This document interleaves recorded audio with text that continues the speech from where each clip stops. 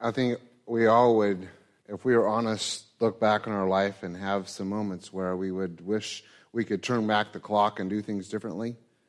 Wish we could go back and change the course of our life because of one decision that we made. And for Peter, it was an incredible moment where he let his Lord down. The exciting part about it is, if you know your Bible, is it wasn't the end of Peter's story.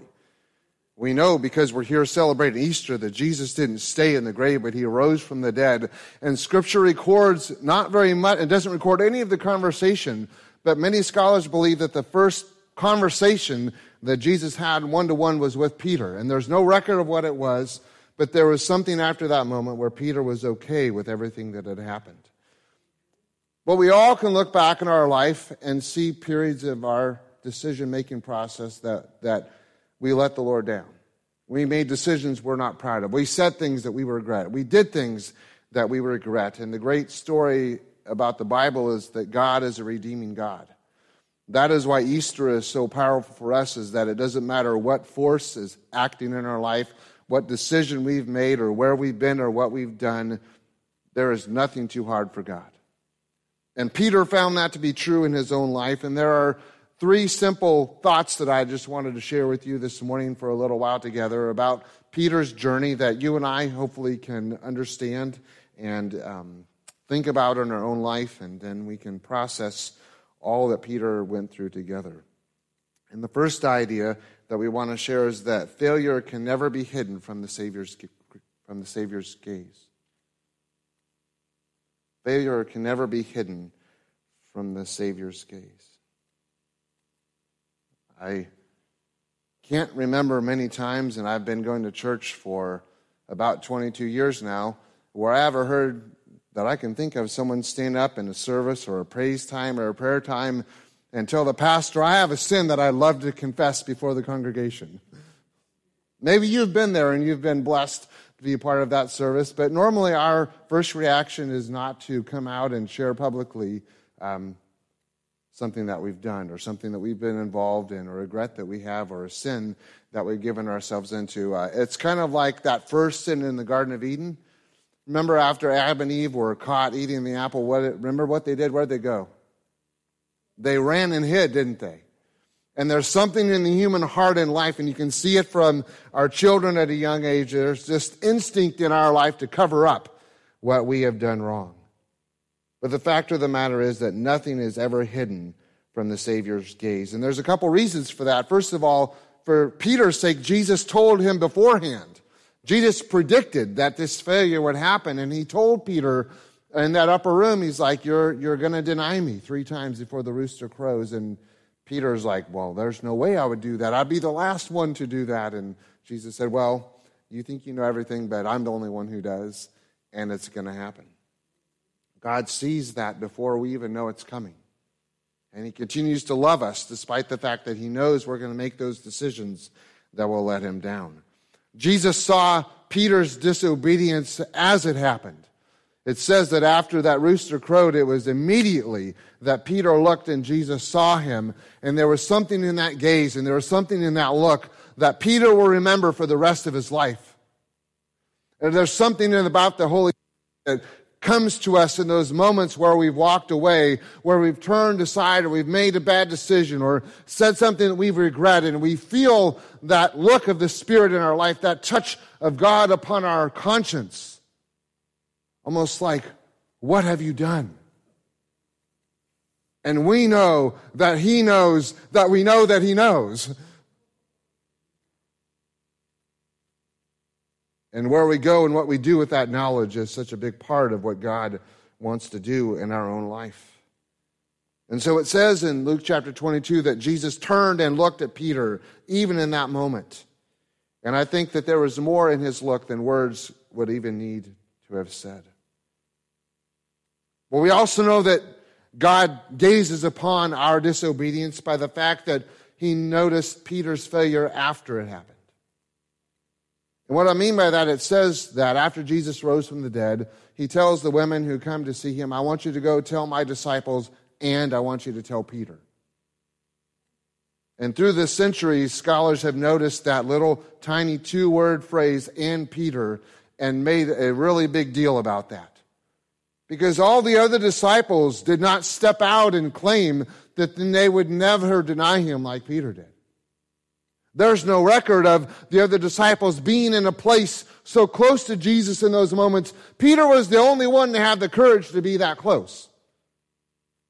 Just like he was the only one to have the courage when Jesus was walking on the water in the storm. Remember that? Peter was the only one who said, Lord, if it's you, tell me to come.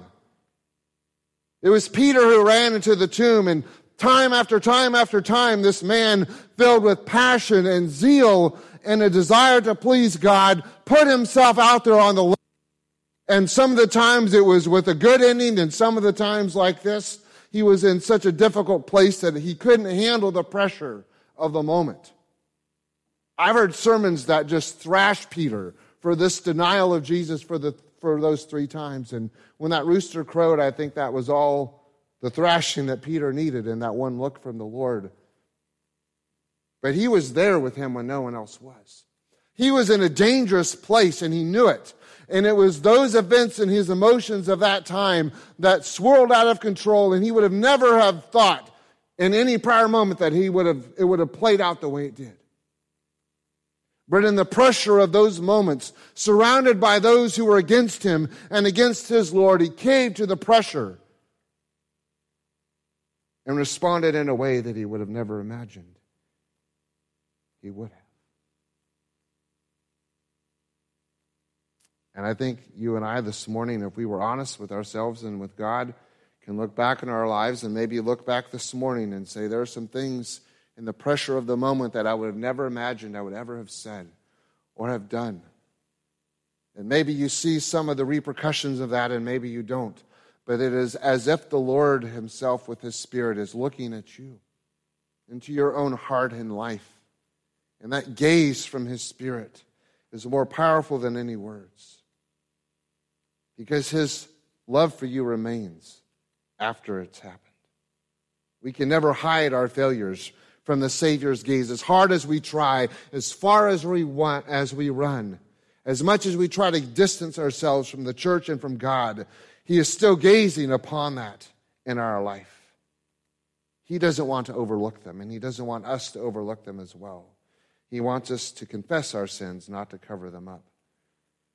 There's a story from the 30s and 40s in Ethiopia. It was a revival season, and food was scarce because of a war that was raging. The soldiers were taking everything that they could. There's one Ethiopian Christian man who left his family to find work just so they could survive. And he'd been gone for a year, and he came back after a year of work with $25 to his name when robbers caught him on the road and took every cent that he had. Angry, he shelved his Christian testimony and went to the house of a powerful witch doctor named Alamu to get him to put a curse on the robbers. In the power and the pressure of this moment, this man who loved God was desperate and went in a direction that he would have never imagined he would ever go. For years, this witch doctor had confined himself to darkness of his house, not bathing or cutting his hair. And as soon as this Christian man entered his house, he sensed a spiritual power was present. And before this desperate man could speak, the witch doctor demanded that he share the name of his God. Embarrassed at what he was about to do, the Christian man started to explain that he'd come to ask for a curse to put on the men who had robbed him. But the witch doctor didn't care why he was there. He only wanted to know about the power that had entered his house. Embarrassed and ashamed at what he was being almost in the middle of doing, he recovered his senses and told this witch doctor about Christ. When he told him that Jesus had been raised from the dead, he became very excited. For it was the answer he had looked for so long. Someone greater than Satan. Someone greater than the darkness that had filled his house and filled his life. And in that very moment, he became a believer. Gave up all of his evil works and started a church and became the pastor of it. And this man thought he would go to a dark place where no one would know. And even in that moment, the Savior's gaze was upon him. And because of his redeeming power, God was able to turn his life around and the lives of those around him. Sometimes we think that the news of our failure will never get out, that no one will know, that we'll keep it under wraps, and as long as no one knows, everything's going to be all right. But the fact of the matter is, for each and every one of us this morning, God sees it before we do it. He hears it before we speak it. He's there as it happens, and he watches. And then he lingers alongside of us, even after it's happened, speaking to us, talking to us, trying to get us to turn around. So our failure will never escape the Savior's gaze. Secondly, this morning, our failure will never be able to separate us from the Savior's love. Our failure, our fallings, our disobedience will never separate us from the Savior's love. I mean, I don't know how much worse it can get than being the only disciple in the last moments of Jesus' life. And the last thing that you as a Savior hear from your last disciple who's close is that I don't know you. And to everyone around who's listening and eagerly hearing from this maybe one disciple who's had the courage to say, I don't know him. I've never seen him before. I don't know anything about him. And then to go so bad as to curse in his desperation. It's hard to think of anyone having it worse than Peter did. In a sense, Jesus' last words from those who had claimed to love him was denial. I don't know that man. I have nothing to do with that man.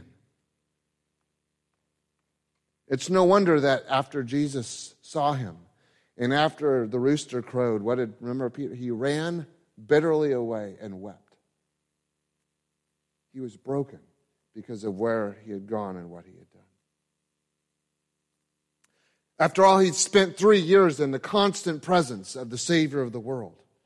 He had heard Jesus teach. He had seen him work miracles. He was considered the inner circle of the inner circle. He was there when Jairus' daughter was raised from the dead. He was there on the Mount of Transfiguration, and he saw things with Jesus, and he did things with Jesus, and he experienced things with Jesus that very few people had ever seen or been a part of. And despite all that God had done in Peter and through Peter, in that moment, he had let his master down.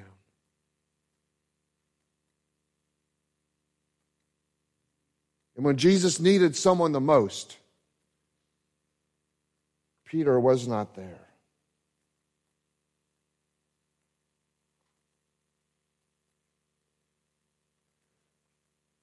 Don't know how many of you went to a Good Friday service. I think most people know about Good Friday and that it's a time where we gather together and in many ways somberly consider the crucifixion. Many churches encourage their people to think in their own mind of the pain that Christ endured as he hung on the cross. On my Facebook feed yesterday on Saturday, I heard Saturday called in many ways Holy Saturday. But I read one post that said, what about Peter on Holy Saturday? This day in between the worst day of his life and the day that would soon become the best day of his life. That moment in between the time where he failed and the time where he was filled with the knowledge of God's overcoming power. What did Peter do with that space in between where there was a lot of silence, a lot of time for self-reflection and playing over and over again in his heart and mind the events of the night before? Did he sleep? Did he eat? Did he pace back and forth? Did he cry out to God? We don't know how it went down, but in those moments, in between the eternities, Peter was left with what was in here. And for you and I, we also are in between these eternities of our time where we walked away from God and the time where we realize that God has sent his Son to forgive us, to redeem us, to give us hope of everlasting life. And what do we do with the moments in between, those Holy Saturdays where we wait upon God and listen to His Word and hopefully follow His voice. But the Bible teaches us that Christ's love is greater than Peter's failure, greater than anyone's failure, because we all know John 3:16, God so loved every one of us that He gave His Son. He's never stopped loving you. He's never stopped giving to you. Whatever day it is, whatever moment we're in, whatever place we find ourselves in, our moment is never too big for God. But may God be too big for our moment, where we surrender ourselves to Him and say, Lord, I don't want to go like this anymore. I don't want to do this anymore. For Peter, in those moments where he went and wept bitterly to God, I cannot carry this guilt anymore. I am sorry. Please forgive me and give me the strength to live up to my claims of following you with all that I am. And in those moments, in God's own special way, He dealt with Peter intimately, personally, powerfully, as they walked together. John chapter 21 records this private meeting that Peter and Jesus had. And we don't know what was said. All we know is that Peter was different from that moment on. And that's the way you and I are to deal with God. Personally, heart to heart, voice to voice, spirit to spirit.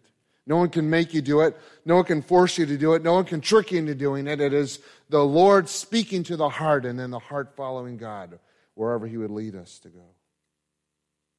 It doesn't have to be a public thing. Doesn't have to be announced to the church the following Sunday. All it has to be is our willingness to listen to the voice of God and obey, do whatever He's asking us to do. Don't know if you've ever struggled with this in your own life, but there have been times in mine where I've messed up, I've gone and done something that I never intended to do, and so I say, all right, Lord, or to myself, or maybe the devil says it to me, I don't know, what are the things I need to do to make this better? You know, we get tricked into thinking that life is a balancing scale. And if we go to church enough times, then it kind of evens out. Or we're kinder to people than we were before this happened, that the scale kind of evens out. Or we give to charities or to the church and the scale evens out. And so many times it becomes about what we do or what we've done, and so it becomes all up to us to find peace for where we've gone wrong. And there's no record of Jesus ever talking to Peter about what he had to do. He just wanted to talk to Peter about where he'd been. And then we see this morning together that where God wants him to go. Because our failure does never exclude us from the risen Savior's service. If it was a pennant system that God had instilled, then Peter would have never made it.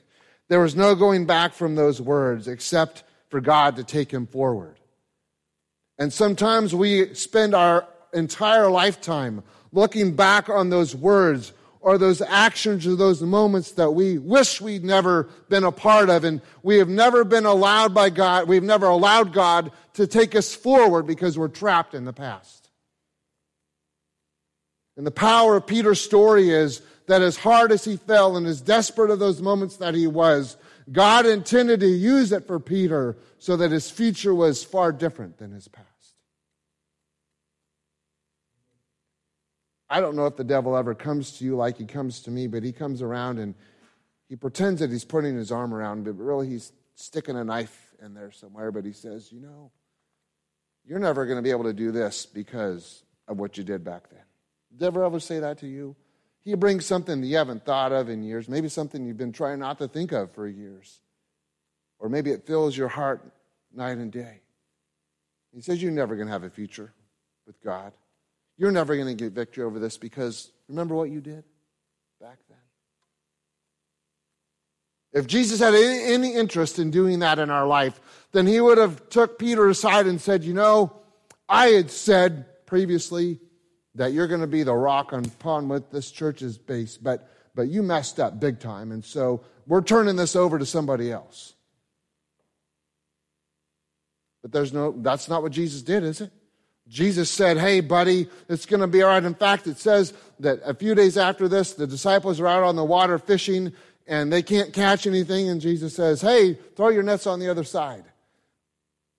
If you're ever out fishing and Jesus tells you to cast over there, I definitely do it.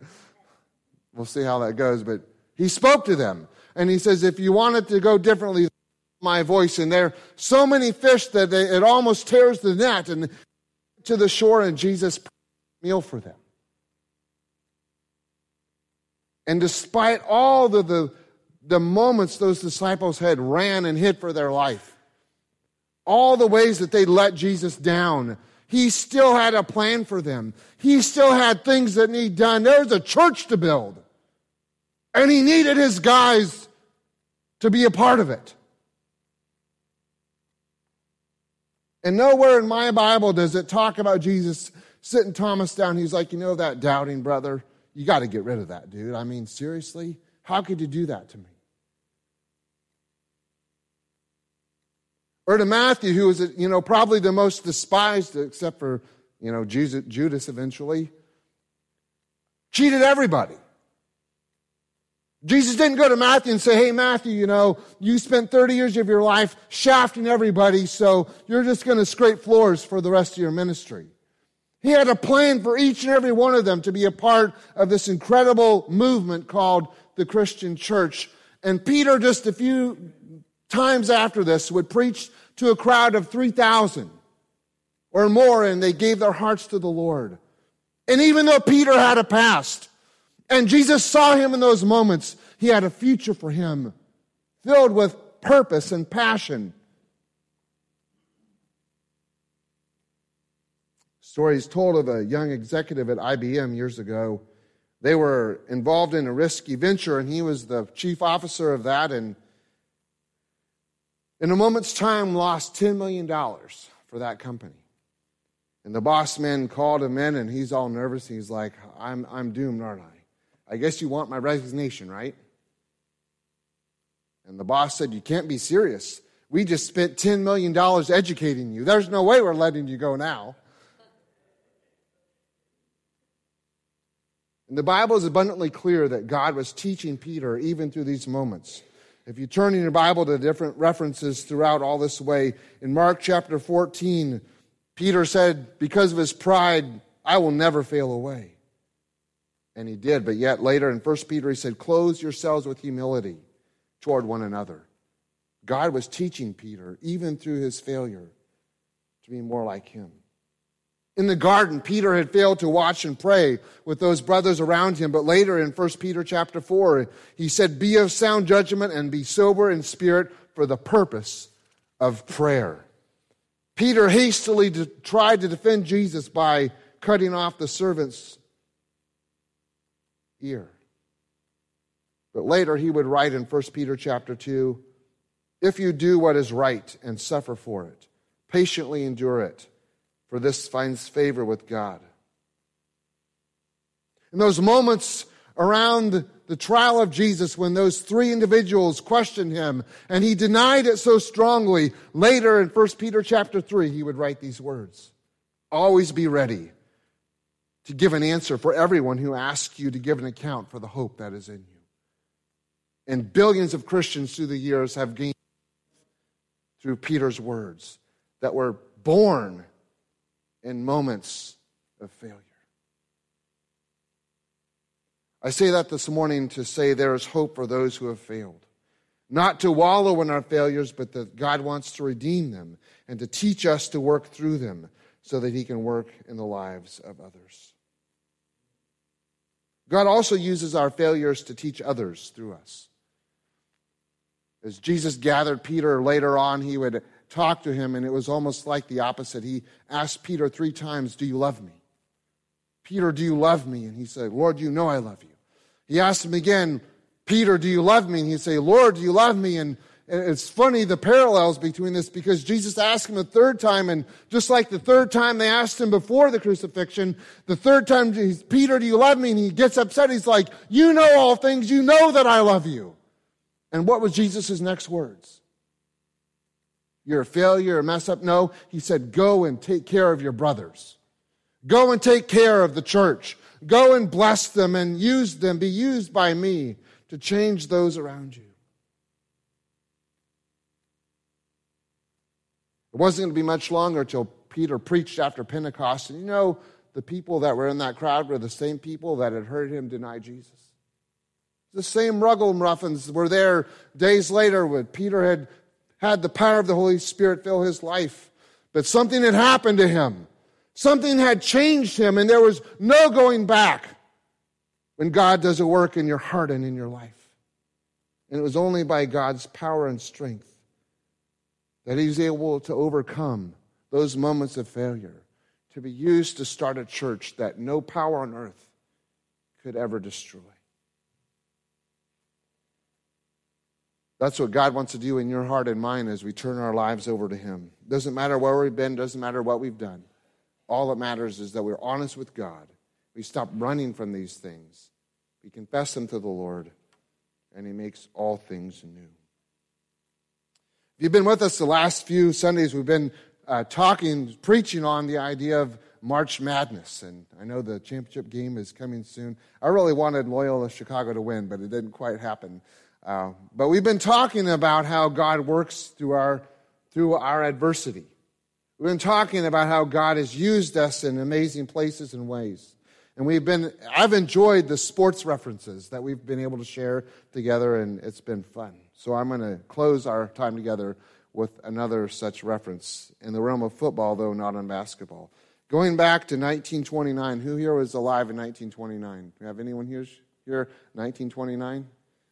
We got a couple. All right, Lord bless you. Maybe, I don't know if you remember this story or not, but it was Georgia Tech playing the University of California in the Rose Bowl.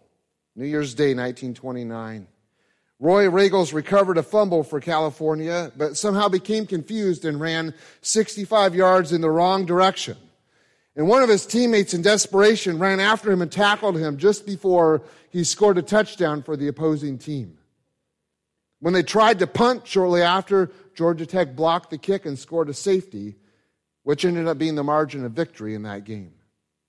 But that strange play where he ran the wrong direction came at the end of the first half. And we've been talking together about those moments in our life where everything hinges on our own decisions. So everyone who was watching in the locker room in halftime says, what on earth will coach say to this man before he will get a play? Will he even be on the field? Will he even let him out of the locker room? The discouraged, defeated player put a blanket around his shoulders, sat down in a corner by himself, and cried like a baby. Normally their coach would have a lot to say during halftime, but that day Coach Price was silent. No doubt trying to figure out what he was going to do with his player and his team. After a while in silence, the timekeeper came in and announced they had 3 minutes left before time would begin to start the second half. Coach took a deep breath and looked up at his team and said, men, the same team that played in the first half is going to start the second. And everyone got up and started filing out of the locker room except Riegels. He didn't budge. The coach looked back and called to him again, all right, everyone out on the field. And he wouldn't move. The coach went over to where the defeated player was sitting and said, Roy, didn't you hear me? The same team that played in the first half is going to play in the second. His face wet with tears, he looked up and said, Coach, I can't do it to save my life. I have ruined you. I've ruined the University of California. I've ruined myself. I cannot go out and face the crowd in that stadium to save my life. And the coach came just like Jesus does to us, and he put his arm on Rieger's shoulder and he said, get up and go on back out there. The game is only half over. The game is only half over. And he went back out there. And those players on the other team would later say that no, they had never seen a man play football like Roy played in the second half. And our failures may not have been like Peter's in the crowd of a few dozen or like Roy's in the crowd of tens of thousands. But there can be times in our life where we look back and say, I can never go on from that place. I can never go on from that moment. To save my life, I will be trapped here for the rest of my days. And God would say to you, no. That is why Jesus died on the cross and why I brought him back from the dead again, so that all people could have hope, that there's nothing in your past that is too hard for God to cure. There's nothing in the past that God cannot forgive. There's nothing in the past that can keep you from tomorrow, as long as you place your faith and your trust in the God who loves you so much. Paul would write to a young pastor years later by the name of Timothy, and he would say these words to this man. It is a trustworthy statement, deserving acceptance by everyone, that Jesus Christ came into the world to save sinners, among whom I am foremost of all. And I wonder if Paul and Peter ever had an argument of who had let the Lord down more. Paul would argue that he was the chief of sinners. Paul was a man who had killed Christians. You think your past is dark, think about his. He was literally trying to destroy the church. House by house he would go. But as he went along his way on that road, God met him. He saw that, all that Paul had done. He saw all that Paul was doing. But in God's providence, God saw all that Paul could be. And that's what God sees in each and every one of us. He sees all that we've been and all that we are and all that we could ever be.